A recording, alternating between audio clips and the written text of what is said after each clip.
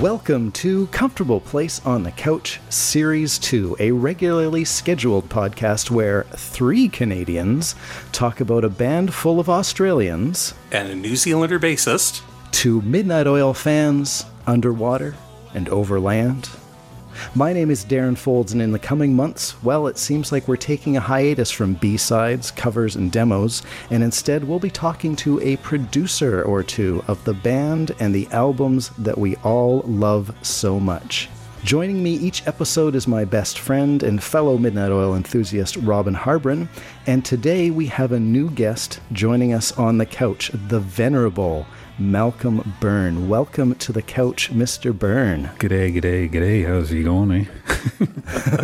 Too bad about those Leafs. Even during an off season where there's no games going on, they're still losing. What the hell? Anyway, hi. Sorry. I'm from the Ottawa Valley. I'm allowed to do that. So yeah, you're kind of past Kingston way, aren't you? Like getting close to the Quebec border originally, right? I grew up in Deep River, which is it's kind of almost exactly halfway along Highway 17, Trans-Canada Highway, between Ottawa and North Bay. Nord Bay right. There by G's. So. Oh, now you're from Newfoundland, I hear. Of course. Great. No, actually, people from the Ottawa Valley do get mistaken for Newfoundlanders, I should say. Oh, yes. Watch out. You don't want to offend those Newfies. I think it's something to do with the Irish background and perhaps the Scottish gets thrown in there. So, polite kind of people, but a bit rowdy.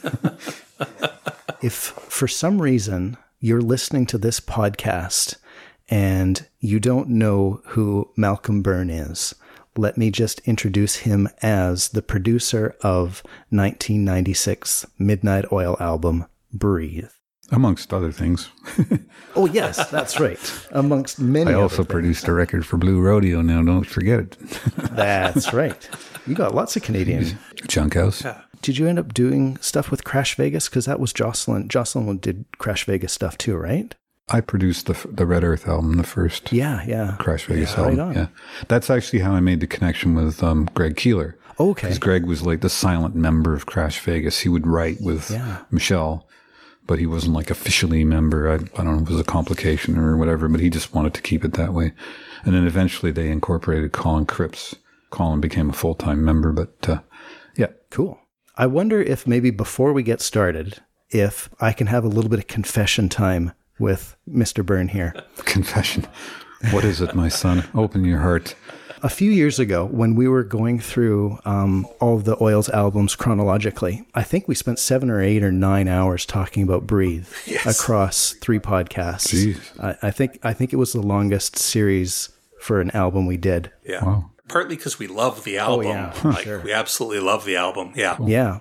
But as we were doing it, some of the quotes from the band about some of the difficult times that were had during the sessions, or at least a few quotes that we have read about some difficult time during the session. Mm-hmm. So without knowing the stories behind where these quotes came from, I may have created a fictionalized version of Malcolm Byrne, and as we're speculating what's going on behind the scenes, created this caricature of you as this fella who... It's like a Simpsons character. Exactly. Might be stirring the pot a little bit here or there and just, poking at people just to create a little bit of problem. So as I'm listening to those podcasts from a few years ago, thinking about, I get to talk to the actual person today. It's like, I feel a little bit bad about that. Your character became a very entertaining character for the podcast. Well, at least it's entertaining. I mean, it is, after all, the business that we're in. I mean, people tend to forget that. It's like, I'm very serious and I'm an artist. No, you're an entertainer. Don't forget. Even Beethoven knew that. Yeah, that's good. Basically, the fictional Malcolm Byrne. I don't want to be let down for you. That's the trouble. If you leave the room for, as I think we had a quote from either Rob or Bones about, if you leave the room to take a leak, then Malcolm will have recorded your part by the time you're back again. But here, can I tell you something though? You have to remember that unlike us Canadians, they're Australians, and they may look the same, but they're not. They don't sound the same, and guess what? They definitely don't think the same. And there's a thing in Australia, and I say this because I'm married to one. because Canadians, we tend to be a bit, I think anyway, and I think many people who aren't Canadian would agree that Canadians tend to be kind of polite, deferential. Like, I apologize when someone steps on my toe. It's like, oops, sorry for stepping on my toe. I'm from Canada. That's what we do. Pardon me for getting run over by your car.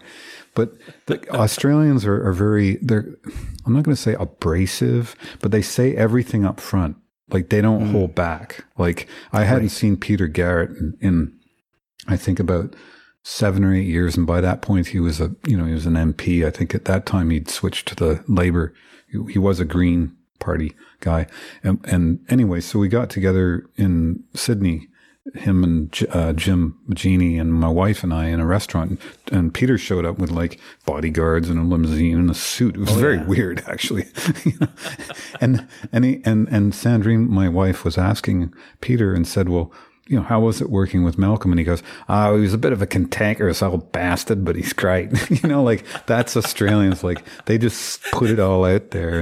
And for us Canadians, it's like, ooh, that's a cantankerous bastard. That sounds terrible. Yeah. But if you know an Australian, you understand. So when Rob or Bones say something, there's an element of truth. I mean, humor's not humor unless there's some truth to it, I think, anyway. But it's kind of like, people are constantly sort of ribbing each other. And, if you turn around, Malcolm will have recorded the whole bloody record while we went out for dinner. Right on. That sounds to me like an Australian. Like, there was some antagonism. I agree, actually. But there's an element, too, of the Australian in there that we have to be aware of. So there you go. Malcolm, you're a fellow Canadian. Can you tell us about your origin story in getting into record producing? And if you want to tie it into Daniel Lanois and your connection with him, and how'd you get started and how'd you meet Daniel Lanois? Sure. Well, as I just mentioned, I grew up in a place called Deep River, which is a rather odd town. It was set up during the Second World War, and it became a nuclear everybody who lives there, or did live there, worked for Atomic Energy of Canada. And so there's a lot of brainy people in Deep River, like, people that literally went to Oxford and Cambridge University and so forth. And they all ended up in this tiny little town in sort of not the far north of Ontario, but the near north, I guess they call it, near north. And is that like near beer or something? I don't know. But anyway, I was not destined for greatness on that level. Everybody else's kids went to university and had really excellent marks in physics and chemistry, and I was, much to my father's dismay, I was not academically inclined. I don't know if it was because I just didn't have the interest or whatever, but the one thing I was pretty good at was music and art. Like, that was kind of like my saving grace. And I was also good on the long distance running team. So that got me through the door a few times too.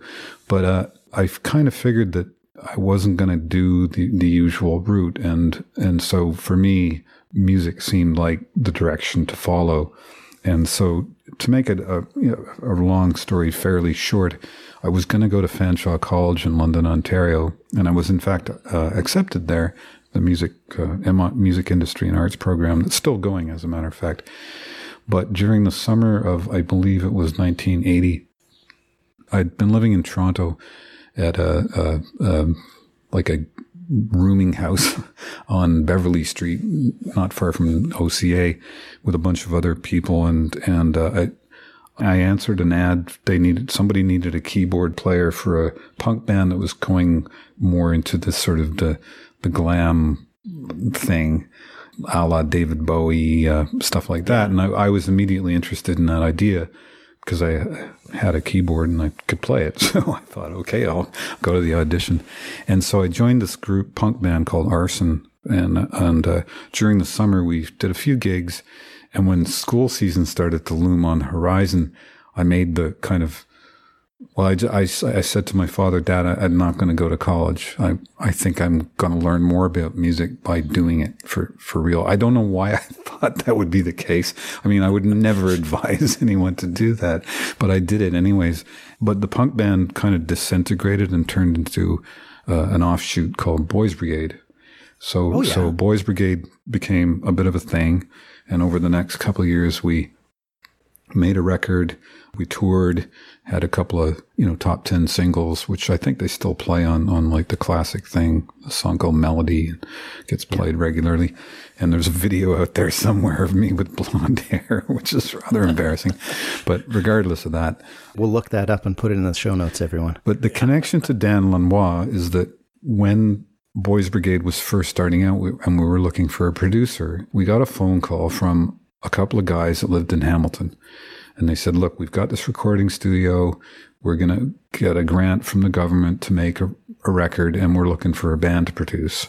So we had a meeting with this guy, and the general feeling in the band was that this guy was going nowhere. Who the hell is this guy from Hamilton? Small time. Forget about it.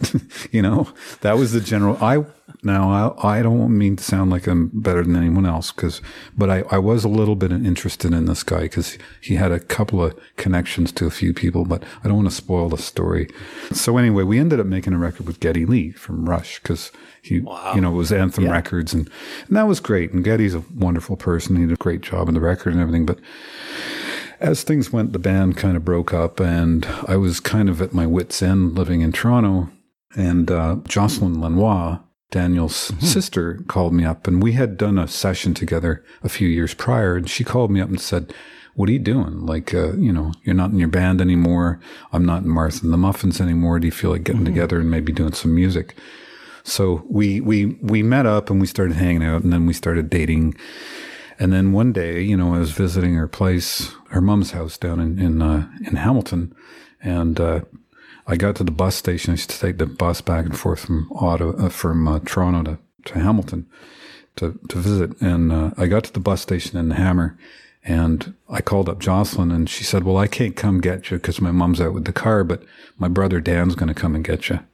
So I'm like, "Oh, geez, I haven't seen him in a few years, So I'm waiting in the bus station for this guy that I remembered being kind of, mild-mannered looking with shorter hair. And I think he would wear like a button-up collar kind of shirt and this kind of thing. And I'm waiting for him to show up. And by the way, at this point, he'd done like Joshua Tree and Unforgettable Fire and Soul and Peter Gabriel and all these records, He was like the big shot guy, And I'm waiting for him in the bus station, and this long-haired guy wearing like a bandana and a leather jacket comes walking up to me, and he goes, "Hey, I'm Dan. How's it going, man?" I was like, "Dan, okay." And so I got in the car with him, and the first thing he says to me is, "I heard that record you made with Geddy Lee." And I was like, "Oh, really?" And he goes, "Yeah, it wasn't very good." He goes, "You should have made a record with me." And I was like, "You asshole." But anyway, so we sort of hit it off from there. And from that point on, we got more familiar with each other. And at a certain point, he said to me, "I'm going to be going down to New Orleans to make, to write my own record," which turned into this album, Acadie. And I was thinking that perhaps you could come down to New Orleans and be my assistant and just go through all these, recordings that I've made over the years and find little snippets of things that might be interesting starting points for pieces of music, to develop. And I thought, yeah, sure, that sounds fantastic. So I went down there to do that. And during the course of that, he took me to see a band that had been interested in having him produce them called Neville Brothers. And so when Dan decided he was going to make a record with the Neville Brothers, I put my hand up and said, "If you're going to make a record with them, I want to be the engineer." And he's like, "But you've never engineered a record before." I was like, "It doesn't matter. I can do this." Now, I had played him some recordings that I'd been doing on my little home thing, and he was very impressed with those recordings. He thought they were very innovative and interesting, and he thought, this guy's got something going on. It was, you know what I mean? So he gave me that opportunity, which I'm eternally grateful for. And that led to working with, doing his solo record. And then we worked together on Oh Mercy record with Bob Dylan. Yeah. And then by that point, I was sort of flying off on my own. And I did another record with the Nevilles on my own. And I did a record with a guy called Chris Whitley. Lisa Germano, Iggy Pop, John. By that point, my name had become somewhat more established. So fast forward, and here we are in 1996, and I got a call from Doyle's to make an album. Yeah. And the reason that they were interested in working with me is because they'd heard about how we made records. We didn't do it in the typical way. We went in the studio with floor monitors, like a live rehearsal, and recorded it like that. And that's how I'd been making records for the past 6 or 7 years before I started working with the Oils. So, and they liked that idea. So, What was your first exposure to the Oils? Were you aware of them before they contacted absolutely, you? Of course, yeah, sure. How could you not be? Yeah. Tell us about, first hearing them, perhaps first meeting them, and maybe even getting into the studio the first day with them. Well, I think I can't recall precisely. I think I spoke to their representative. I don't think they had an actual manager at that time, but it was a woman. I can't remember her name anymore, but she just said would you be interested in coming to Australia to meet with Midnight Oil? And I thought, well, yeah, sure. Who doesn't want to go to Sydney, Australia? I mean, why not? Especially to do that, so I got on a plane and flew down there, and, they were set up in a rehearsal space in Darling Harbour, which was their place. And we were in the midst of, I walked in and they were, they played a bunch of stuff, and I made some notes like I usually do, and, about the arrangements and things like that. And then we went out to have something to eat or something like that. And they said, well, if we were to work together, how would you like to work? And I said, well, how about we just make the record in here in your rehearsal space? And I went, yeah, you think we can do that? And I was like, absolutely. And Jim Magini said, well, great, because he's kind of like the brain of the operation. He already had a 24-track machine and a mixing board and a bunch of stuff. And so it was pretty easy to do it, We just sort of plugged into that situation. So we just seemed to hit it off pretty good about that. And we set a date for me to come back. I think I came back about 6 weeks later, and off we went. Right on. Yeah. So Breathe, it was recorded at Darling Harbour Studios in Sydney, but it was also, a few of the tracks were recorded at Kingsway Studio in New Orleans. Can you tell us how that worked? Doing some stuff in Kingsway in Australia and doing a few tracks in the States. Did you do the Sydney stuff first and then the Kingsway stuff later? And I imagine it was separate tracks in one location and other tracks in another location. Well, the idea was to get the basics down in Sydney, and then the idea was to go to New Orleans to get a bit of that vibe, the Kingsway sound, some overdubbing and mixing was the idea. But once we got to New Orleans, the atmosphere of the place kind of it's unavoidable. But what happened was, as far as the tracks that got recorded there, that was not intentional. But what happened was one night, because I'd never actually seen them play live. And usually I like to see people play live because it's a different thing. It's a different type of energy, Sure I'd just by chance or whatever, I'd just never actually seen them perform. And so, sometimes when you're in the studio making a record with a band and you're working on a recording, you lose sight of the live thing because the band has to go out and play this stuff live. And that's always important to keep in mind. How are they going to translate that? And sometimes things you do in the studio work great in the studio, they don't work so good live, and vice versa. I was in a band. We had a couple of tracks when I was in Boys Brigade that they were real showstoppers, as they used to say in the business. But in the studio, they just never quite came off. It was very frustrating. So trying to bridge that gap between live and studio has always been an interesting challenge for anybody, actually, I think. And when we got to New Orleans, I think we'd been there about maybe a week or so. And a friend of mine had this tiny little club called the Mermaid Lounge. And I said to my friend, hey, is there any open slots at the Mermaid over the next couple of days? Because I'm working with this band and I think it'd be really cool for them to just show up and play unannounced, which they did. And they just showed up at the club. It was a tiny little hole in the wild place right underneath the interstate. And in walks this big, tall, bald guy and everyone's like, I think that's a guy from Australia. And they started playing and it was just phenomenal. The energy when they played together, there's a chemistry there that I had not quite heard when we were recording.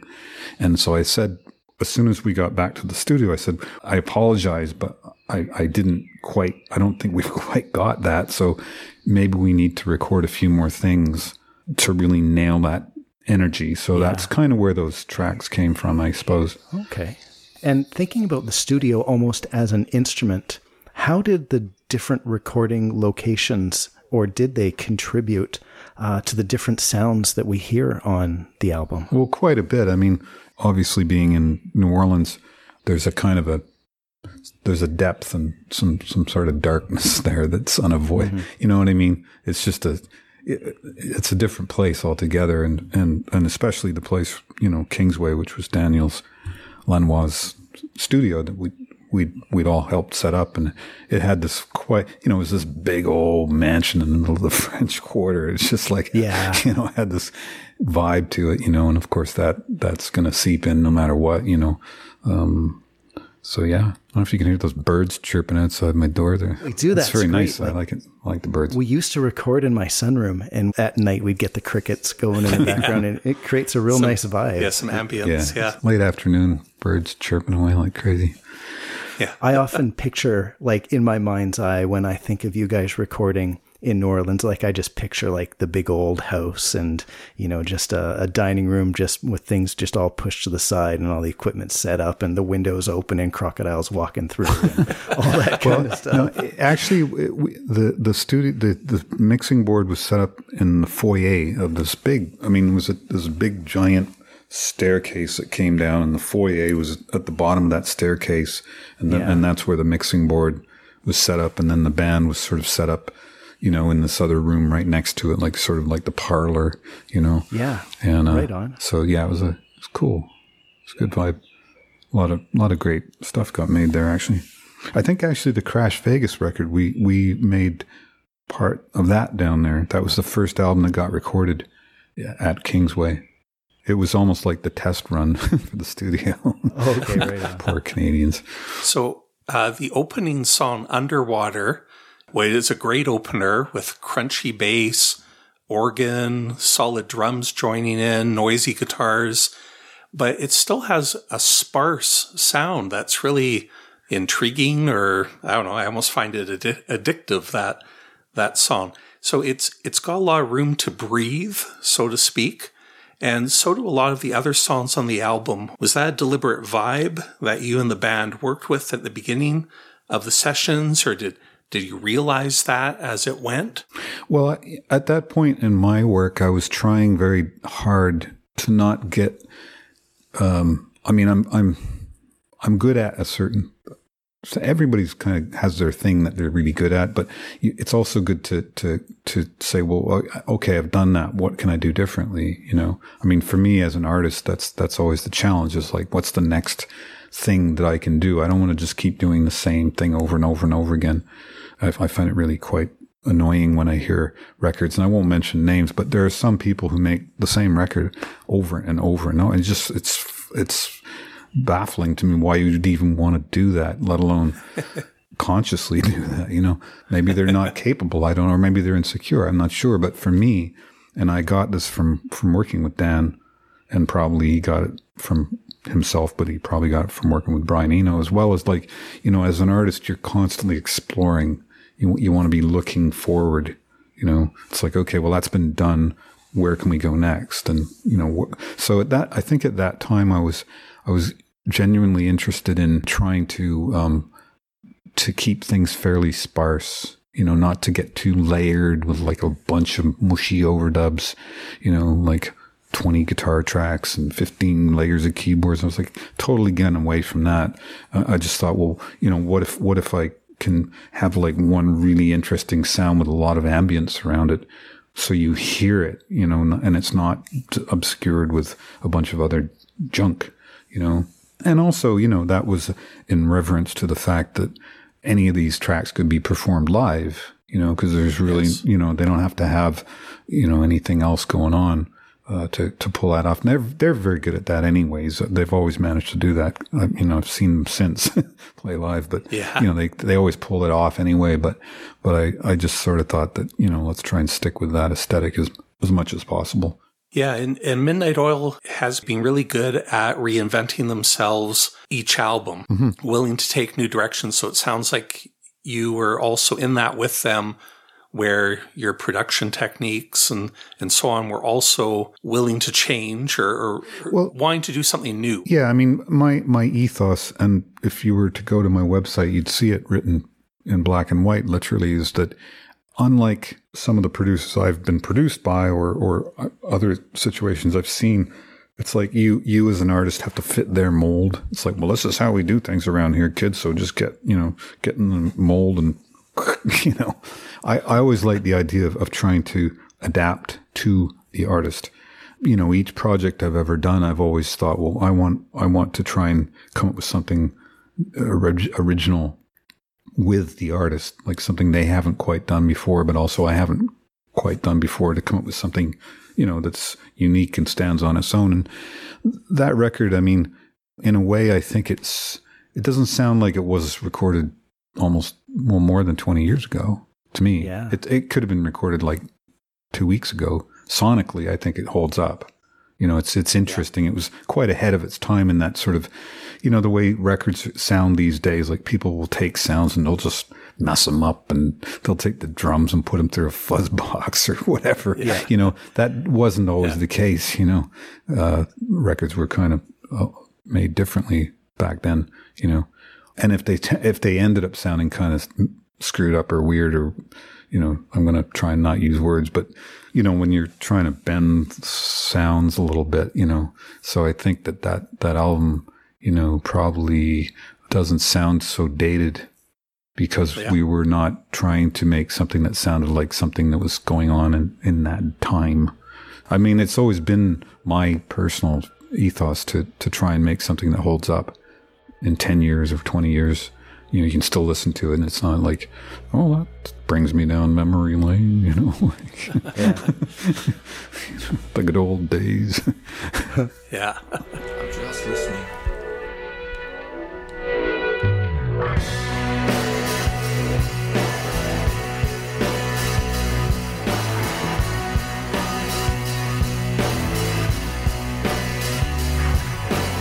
I'm going to jump forward a little bit in my questions here, and then we'll probably go back in time a little bit later. But you just got me thinking about drum sounds again. There are a variety of drum sounds on Breathe, and it seems to me that Rob had much more of an opportunity to rock out on several tracks on this album compared to Earth and Sun and Moon, what they'd recorded 3 years prior. Can you tell us a little bit about how you achieved the variety of drum sound that we hear on Breathe? And perhaps the studio was part of it. Perhaps it had something to do with technical things like mic placement, but it also seems like you used a variety of different drum setups and perhaps even forgoing a traditional kit on some songs. Yeah, well, there were some tracks that were like more non-traditional, if you will. But again, and it's kind of part of my, sometimes you put on a record and like it's the same all the way through. Like it's the same snare sound, the same kick drums. It's like it's just become like a factory, and it's like everything just, it's a different song and it's a different arrangement and everything, but all the way through. Whereas some of my personal favorite records, I mean, going way back, to like say the White Album by the Beatles. I mean, every track on that album sounds different. Yeah. And that to me, I just thought that was what you're supposed to do. It never occurred to me that you would just get like the drum sound and have it through the entire record be the same. So yeah, even if the drum sound was recorded the same, when I'm mixing, I'll change it to suit the song. So everything, to me, there's only two things that really dictate anything. It's the song and the singer. Right. They're like the driving forces of any piece of music. So from a painterly sort of impressionistic point of view, I'm not going to use a certain snare sound if it doesn't suit the way I'm going with the track. You know, if it's too aggressive sounding or too normal sounding, I'll take the snare drum and put it through, a preamp and mess it up or compress the crap out of it, or not even use half the mics on the drum kit. You know, so I've mixed stuff where I took out all the drum mics and just left, like the floor tom, and that was the whole drum sound. That might have happened on a few of the Oils tracks. You know what I mean? It's just whatever's interesting. I mean, going back to Dan Lanois, I remember when I was mixing, I think it was from his second solo album. It's called Beauty of Winona. And he said, look, I'm going to leave you with this track to mix it, and I'm going to go off and ride my motorcycle and be back in an hour and a half or something like that. He was going to take a bath. Yeah. I don't know what he's going to do, but he said, like, I'll be back and just be creative. But he said, just, make sure that when I get back, whatever you do is a stroke of genius and completely original. Other than that, have a good time. That's all. See you later. Yeah. And I was like, but that's a nice challenge, It's like stroke of genius and completely original. Try doing that like once a day for, a week or month. But it's that idea of like trying to outdo yourself, Don't become complacent, or comfortable. And of course, that's gotten me into a certain amount of crap with drummers. Because I remember I was doing the Blue Rodeo record, right? And Cleve Anderson was the drummer at the time. And I remember I was just doing what I normally do. And he comes up to me, he's like really upset. And I said, what's the matter, Cleve? And he goes, the tom fills are supposed to go from left to right, not right to left in the mix. And I was like, really? I mean, who's paying attention to that except you, right? But that's not the way they sound. And I thought, okay, well, I respect you. Of course, I'm going to, rebalance. But in my mind, I'm not interested in whether it sounds exactly like what the guy's hearing when he's sitting in his drum kit. Who's going to hear that except him, right? Everything's for the audience. It's for the viewer, for the listener. It's otherwise it's just looking at yourself in the mirror and saying, "Oh, I like the way I look. Oh, the haircut's looking pretty good these days. My drums sound like they're going from left to right. I'm proud of myself." No offense, Cleve. I love his playing. It's great. No one can make her, no one can break her. She is what she is, and no one can bring her down. With the variety of sounds also in the organ, keyboard, and guitar, were you working closely with Jim in particular on producing that variety of sounds that we hear on the album? Well, typically the way I like to work is whoever's got the idea gets to do it first. Like even if someone's not a keyboard player, it's like, maybe the bass player says, what about a piano part that goes like this? And I was, well, go over there and try it. Or maybe the keyboard player says, well, what about this other bass thing like that? And it's like, I'll say, well, you try it, so that may be where that thing that got me into trouble where, someone leaves the room and it's like, there was recorded my entire drum kit. But I'm not precious. That's the point. When making albums, it's not like you're the bass player, so you get to play all the bass and you're the guitar player. So if Jim had an idea, I'd say, Jim, go try it. And they were cool enough that if I had an idea, they'd say, well, here, you're a musician, have a go, So, That kind of gets me thinking about, Bones playing the clarinet and some of these strange credits that we read about. Clarinet. Did he play? I don't even remember that. Well, that's what we read in. I'm sure he did. I know he's a very multifaceted fellow. Well, Bones. Well, so that got me thinking about the difficult question that we wanted to ask you. Rob Hurst wrote in his book, Willie's Bar and Grill, about recording Breathe, that the producer, it was always the producer, and sometimes it was the Canadian producer. Canadian producer. It's like he couldn't remember my name or something. Malcolm played a range of instruments, including your own, if you left the studio for anything longer than a quick piss. Did he say quick piss? That's what he said. There you go. See, I told you he's Australian. You did. Just the word in the sentence says it all. Now, your name is credited to playing an instrument on just about each of the tracks on Breathe. And that does seem to be a bit of a departure for an Oils album. Not only that, but, Martin played mandolin, Pete gets an acoustic guitar credit, and as I said, Bones gets a clarinet credit. You told us how those kind of decisions were made. If you had an idea, go ahead and play it.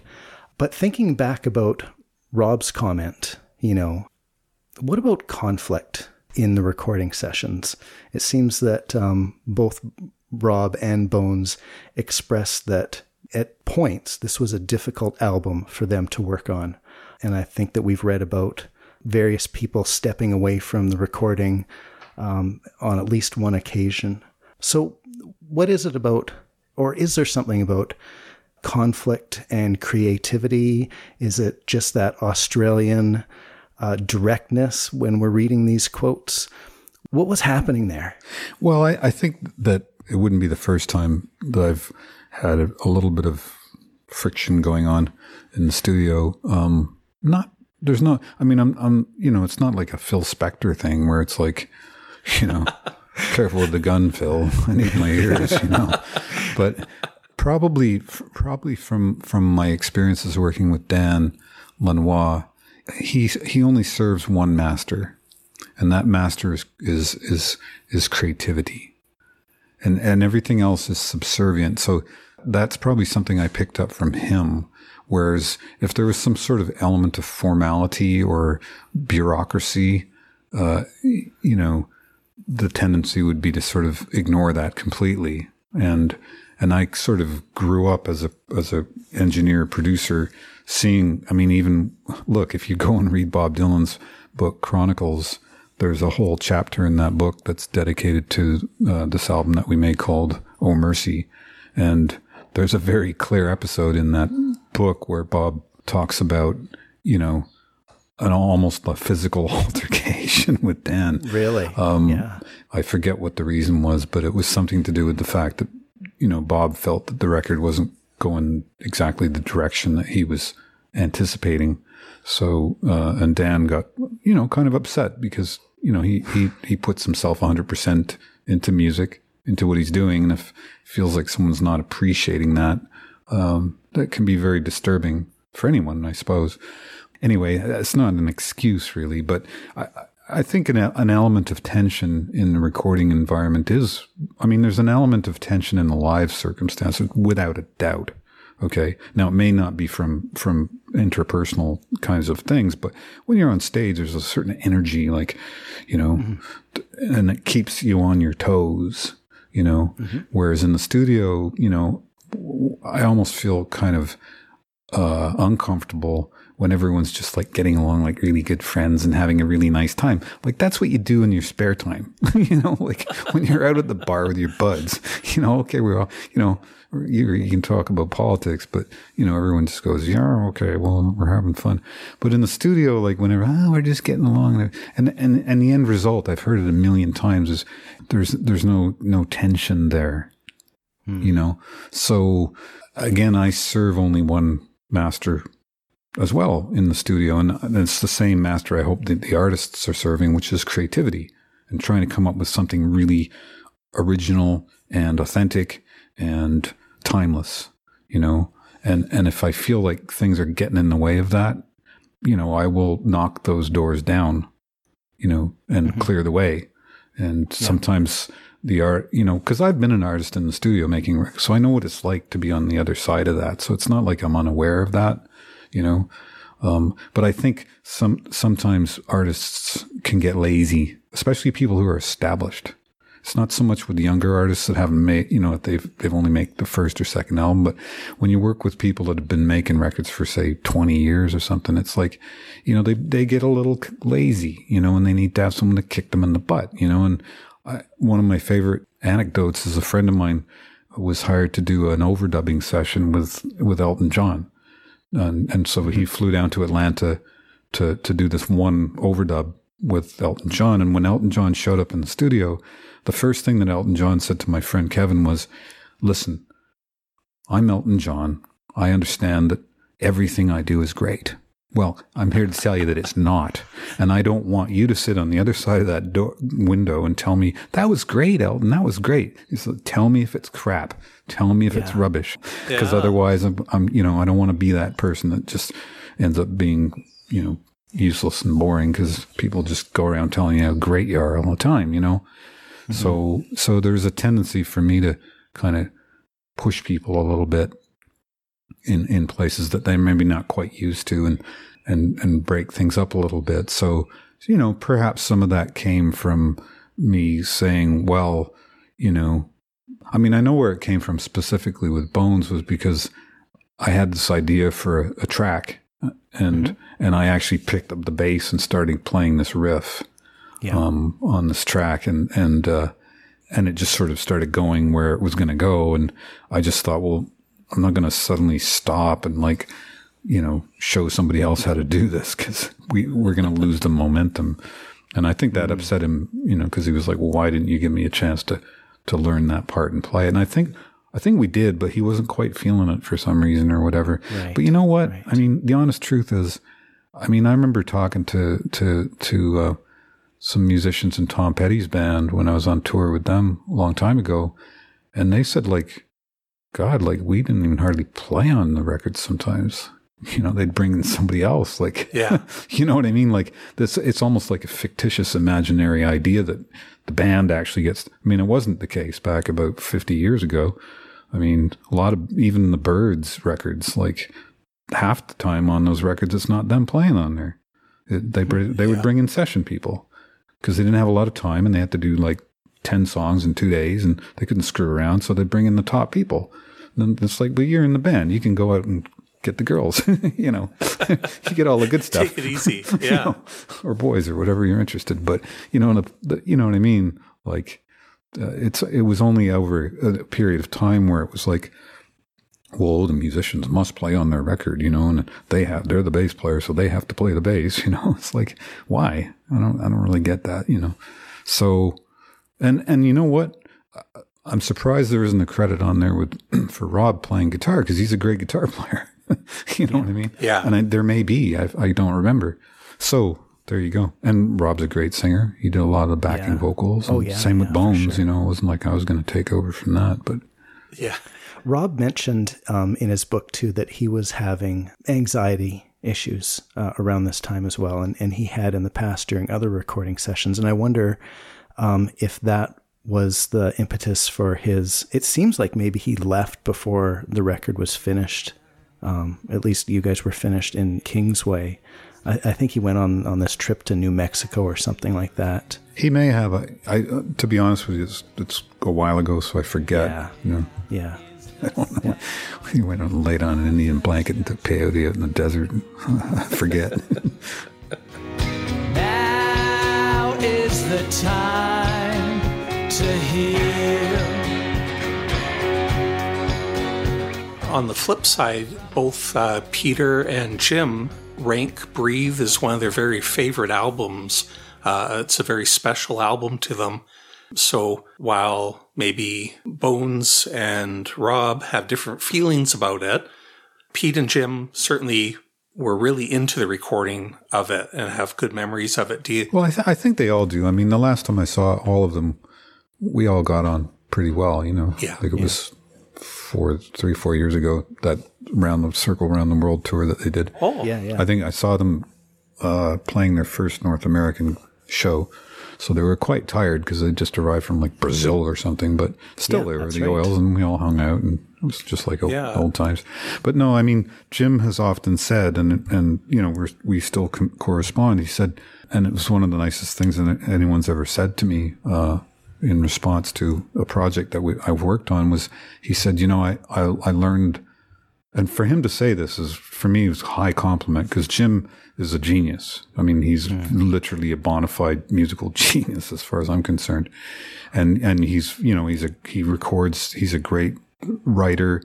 He's an amazing recordist himself. He's a multifaceted musician. And for him to say to me that he learned a lot from working on the record with me. That's like, wow, that meant more to me than just about anything anyone could ever say.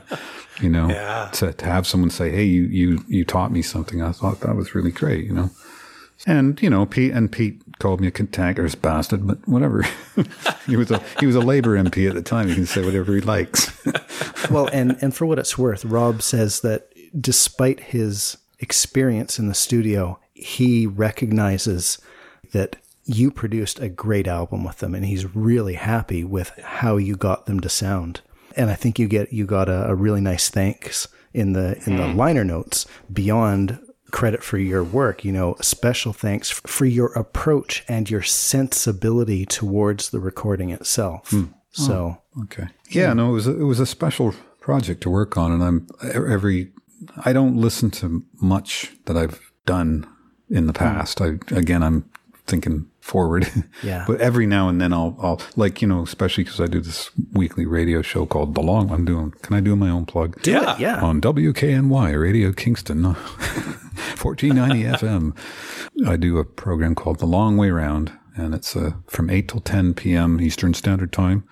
You can go to radiokingston.org and you'll find it. But anyway, doing the show once a week, sometimes I'll feature stuff that I've worked on, if it's in context of the theme of the show, because every week's theme is a different thing. And so I think I played some of Breathe on a show maybe about a year ago. And I remember thinking, wow, I haven't listened to that for a while. That's very interesting sounding.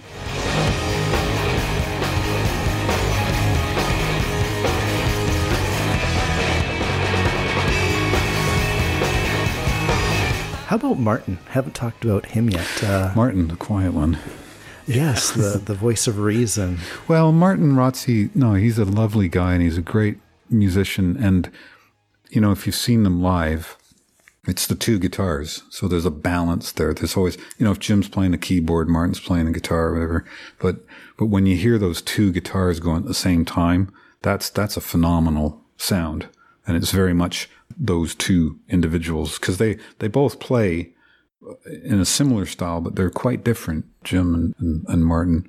So it kind of provides that two guitar thing that makes us all go, yes. So that sounds very good. We like that very much. Especially when the two of them get like a tremolo effect, like through their Vox amps and stuff. It's like, it's pretty great. If you're out of transmission, way out on the road. If you're out of commission, I can give you the code. How about this? Buddy Miller, EmmyLou Harris, Daryl Johnson, all joining in on Home. How did that come together? Was it always in the plan to have Pete sing Home as a duet? Was EmmyLou just happened to be around the studio one day, or how did that come together? Do you remember? That's kind of a good question. I think probably just because people were around. I mean, that's how I often operate. It's like someone happens to be around. It's like, well, what are you doing? Like, why don't you come in and do something on the record? Sitting there and just playing them the track. It's like, I think it was just a circumstantial situation that EmmyLou and Daryl was there. So I think they might have been playing a show. Actually, as Spy, because that would have been the Spy Boy. EmmyLou's touring band at the time was Daryl and Buddy and Emmy and a guy named Brady Blade. Yeah. Oh, if EmmyLou hadn't been around, how would Home have turned out? How could that song, seems EmmyLou has such an important part in it, would it have just been given to Bones or? Yeah, probably. It probably would have been left without any harmony, as a matter of fact. Okay. I imagine. I believe in fate, happy accidents and fate. That's very much a part of the process. And so when something presents itself as an opportunity, you take it and then you look back on it and say, well, I couldn't even have planned that, But thankfully our higher power was watching over us. The bass line in Home I particularly love, and it's not even totally clear. Did you play that? Did Jim play bass on Home? I honestly don't. I think that was Bones. I'm pretty sure it would have been Bones on that. I'm pretty sure. It's fairly slidey. It has a very different style to it than Bones' usual playing. I think he was playing a Hofner. I think because he would sometimes crack out the Hofner bass, which is a very different sounding. That's the Paul McCartney. Yeah, the short scale Paul McCartney. It sounds almost like a upright bass. It's got that sound. So there's also Sins of Omission. Again, this might be working your memory too hard, but it starts off with 25 seconds of feedback and various haunting noises. And then Pete says a little something that we can't quite make out.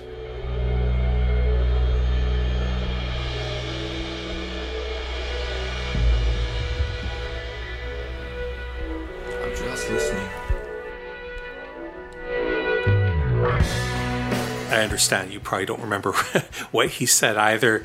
He probably said, "You better get yourself in here, Bones, or else you're not playing on the record." That's gotta be it. I think Pete's saying, "I'm just listening."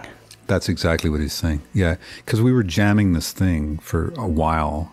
We just kept. It was the night that we went to the Mermaid Lounge for them to play. We came back, and everyone was all fired up, and this thing started happening, and I think Pete was just kind of laying on the floor, kind of zoning out to it, because it was there was something going on. It was like 1:30 in the morning, and it was New Orleans, and people were just making sounds, and it was happening, and Pete was just like, didn't know he was supposed to start singing. No, I'm just listening. I'm just listening. Okay, yeah, no, that's great. Right on. The closing track, Gravel Rash, the instrumental. What can you tell us about that enigma?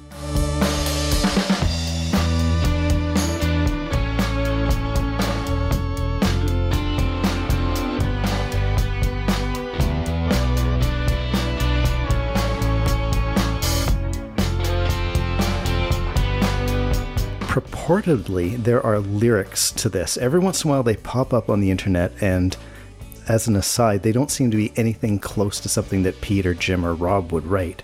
But I'm wondering, was this maybe a studio creation? Like you were talking about the guys coming back from a gig and just jamming out. Was this perhaps, did it result from a jam session? Do you know if there were lyrics? Yeah, there were. It was something that I think Jim had kind of been kicking around with, and he wasn't quite sure if it was going to work or fit. Yeah. And maybe it didn't quite fit into the Oils oeuvre. And lyrically it was a bit outside because, Jim does write some of the lyrics. It's not like, Peter writes all the words and Jim writes all the music. I mean, quite often some of those tracks are just completely Jim. Like you just come in with the song and it's basically a song. It's already written, So it might have been something that was kind of experimental in nature, and then we just decided to sort of leave it like that rather than trying to fit it into a mold. And it's nice I think I always advocate for at least one instrumental track on a record. Huh. I used to love that when I was a listener. I always liked a couple instrumental bits or whatever on a record, a bit of a break. The Oils did do some instrumentals on previous albums, but they had gotten away from it for a while. Right. So it was great to have it back. I'm going to read you some of what the internet says the lyrics for Gravel Rash might have been. And just for fun, you tell me if you think that this is what was supposed to be going on or not. Skating down the street, just beware. People dropping dirt bombs everywhere. When you smell that asphalt grin and you feel it burn your skin, it's Gravel Rash. It's probably about skateboarding or something, right? I know. Yeah. That sounds like a skateboarding song. It doesn't sound like Jim, though. It doesn't sound like Oils, does it? Well, that actually sounds more like something Pete would have come up with lyrically. Because he Surf's Up is his lyrics. Yeah. So that's sort of, he's a little more abstract, Peter. Yeah. Not that Jim I guess we'll never really know until we get the Oils themselves on the podcast. Yeah, there you go. Question. Yeah. Darren and I are both fans of Canadian legend Neil Young, and there's a number of times this album feels like both Neil's country side from Harvest and Harvest Moon, and the Crazy Horse side with the loud songs like Sins of Omission, Bring On the Change. Was there anything deliberate? Well, Was it ever said, can we sound like Neil Young? well, I don't know if it was deliberate, but like yourselves, I fall into that category of I love Neil, I love the Crazy Horse and I love Neil's acoustic stuff and everything else in between, so that affinity would be definitely coming from me, I should think. Neil Young's being inspiration because he's gone such a wide gamut, like, how different his songs can sound. There's a perfect example of what we were discussing earlier. He has no reverence for himself at all. Like, you know what I mean? Like it's just like, okay, well, I did that on that record. Now I'm going to do something completely different, And I mean, obviously you can get away with that a little bit more when you're a solo artist. You can make a record with Crazy Horse and then do a completely acoustic thing or whatever, or a jazz record or whatever he wants. But still, you know what I mean? Like, you make the reference to Neil Young and people say, yeah, but he's Neil Young. And it's like, yeah, but he's always been like, he was Neil Young when he first started. He was never not Neil Young. So when are you going to start doing your thing? Like, you're going to wait for someone to tell you it's time? Like, you just do it, So, that's why he's Neil Young, is because he's always kind of done his thing the way he does it, and believe me, there's been some conflicts down along the road between him and some people, but whatever, like it's always been great. So, yeah. You got a writing credit for Sins of Omission with the band. That's one of the very few times that somebody has shared a writing credit with them. What was it like working on lyrics? I don't think I worked on any words on that song. Oh, okay. Not that I recall. I don't recall the exact circumstances, but we had done that. They had played that gig and I was all fired up and I was like, let's do something. And I just started playing this riff on the bass, just to get, it was kind of like a summoning call, because everyone had sort of drifted off into the house, and I started playing this thing really on the bass, and it was like, something's going on, and next thing you know, Rob shows up and he starts playing the drums, and then and Jim was there and whatnot. So, that's probably how that came, because that bass riff was kind of what the song, it's where it came from. So that would be hence the writing credit. Yeah. Did somebody have lyrics for that already that they would have brought then? No. So that whole song was just created like on the floor. That was just pure, like, I can't attest to the lyrics 100%, but it felt like Peter just kind of came up with that on the spot. That, like this, like whatever was going on musically inspired a visual for him to write something lyrically. Yeah, it's almost like, you can get a moose call and the moose comes running and so apparently Malcolm can sit down with a bass and the oils come and a song is created just like that. Wow. Well, hopefully it's not a moose in heat. I think that Breathe is probably one of the most underrated Oils albums out there. Some folks dismiss it as that country album that the Oils did. Other people, like me, when I first heard it, found it, very abrasive, too abrasive for their tastes. But I've come to really love Breathe. And I think that it, starting with that groove that is reminiscent of Earth and Sun and Moon that we get with Underwater and Surf's Up Tonight, and then segueing into that chill Common Ground sound, and then rocking with grit and edge for songs like Sins of Omission and Bring On the Change. You've got slow burns like Star of Hope and Vulnerability shown in songs like Home and In the Rain, and E-Beat is sonically as interesting as anything else they've done with that Doctor Who guitar. Breathe really does have it all. I think we were talking earlier about, the ups and downs that this album kind of brings you through, which is so satisfying compared to what you were speaking about earlier. You lock in your drum sound, you lock in your bass sound, and you just throw that whole album through that filter. You guys must be very proud of the work you did on this album. How do you feel? So here comes the question. After all that gushing, here comes the question. How do you feel Breathe fits into the overall Midnight Oil catalog? I think it fits exactly where it's meant to be at that point in their, you have to remember that they'd been touring, and, it's a little different when you're from Australia and you go on a world tour. You're gone for a long time, and it's really hard on the family and things like that. I think they'd reached a point where they were not quite wanting to keep that amount of pressure going on. And Peter, I remember 6 months later after we'd finished the record, and I was talking to Jim, and I said, how's everyone doing? And he said, well, Rob's doing the Ghost Riders thing, and Bones is off with doing, I think he was playing in some Australian actors band for a while. And he said, and I haven't talked to Pete, but he's probably out there, saving a tree somewhere in Queensland or something like that. Like Peter had really, that was really the beginning of his political career as an actual politician, and so they'd all reached a certain point where that record just sort of felt like it fit that moment in their time space, Yeah, but it certainly is timeless. Like you were speaking of earlier, this album stands up, 25 years later. You're not listening to this thinking, this is the album that they made when they missed out on grunge a couple of years earlier, and we're trying to recapture that. This is something entirely different altogether.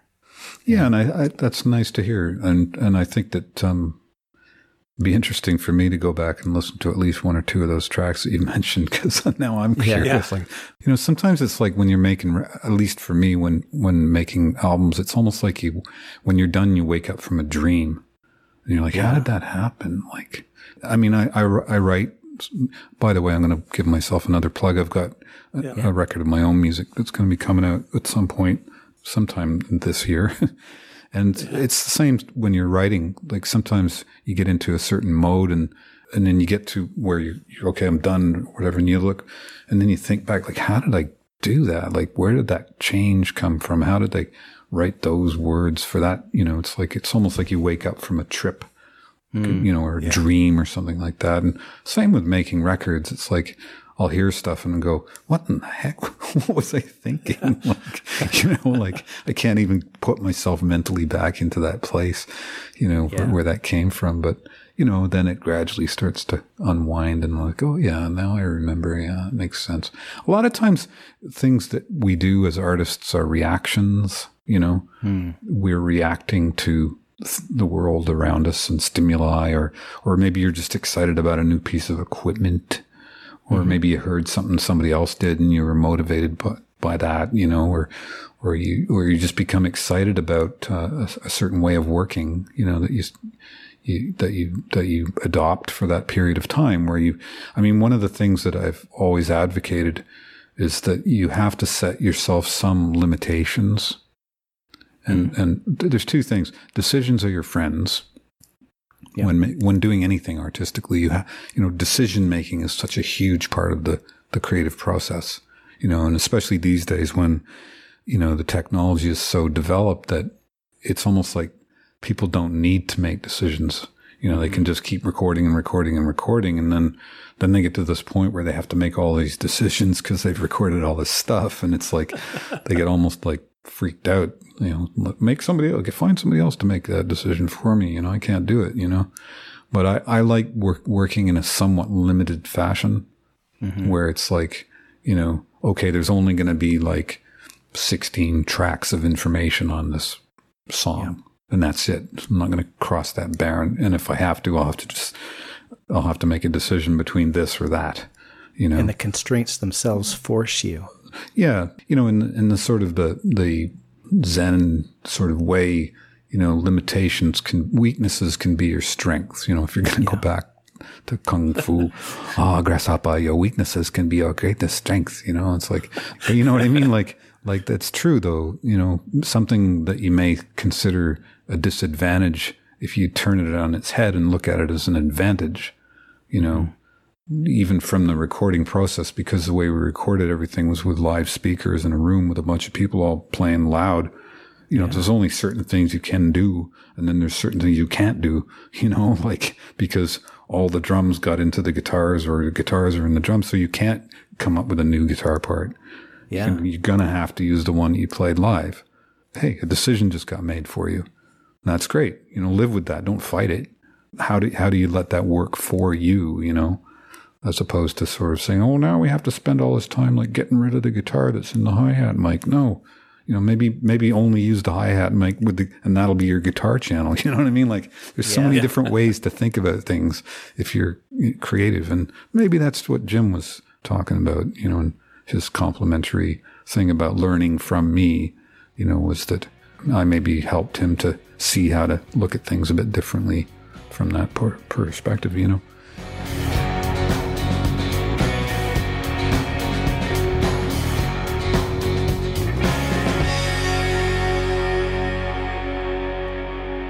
Thank you very much, Malcolm, for spending some time with us today. It was really neat to hear your stories and to, you know, just to hang out with the real guy. Yes. You know? You're gonna send me something about this fictitious Malcolm. I gotta check this guy out. I'm kind of scared to, but yeah, I'll send you links to the podcast.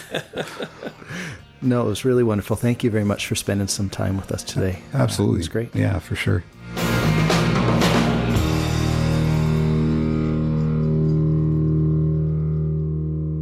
Well, with that, it is time to, I guess, throw Breathe back in its CD case for me. Although... I got the vinyl version here. You do? You have the new vinyl version. Yeah, I do. And we have potentially... We'll see what happens. I found that crazy listing on eBay. Too good not to spend $25 on an original pressing copies of Breathe. From China. From China. We'll see what that's all about. It's time to put whatever copy of Breathe we have away and say goodnight until next time. I don't know exactly what we'll be doing next time on Comfortable Place on the Couch, a Midnight Oil podcast, but we will be back soon. If you have corrections, comments, hate mail, you can send us email to our new podcast email address, oilscouch@gmail.com. Visit darrenfolds.com/podcasts for any show notes what you might have. Tweet us on the Twitter @DarrenFolds. That's good enough. Okay, Robin doesn't want to hear from you. And so for Robin Harbron, I'm Darren Folds. Good night. Good night.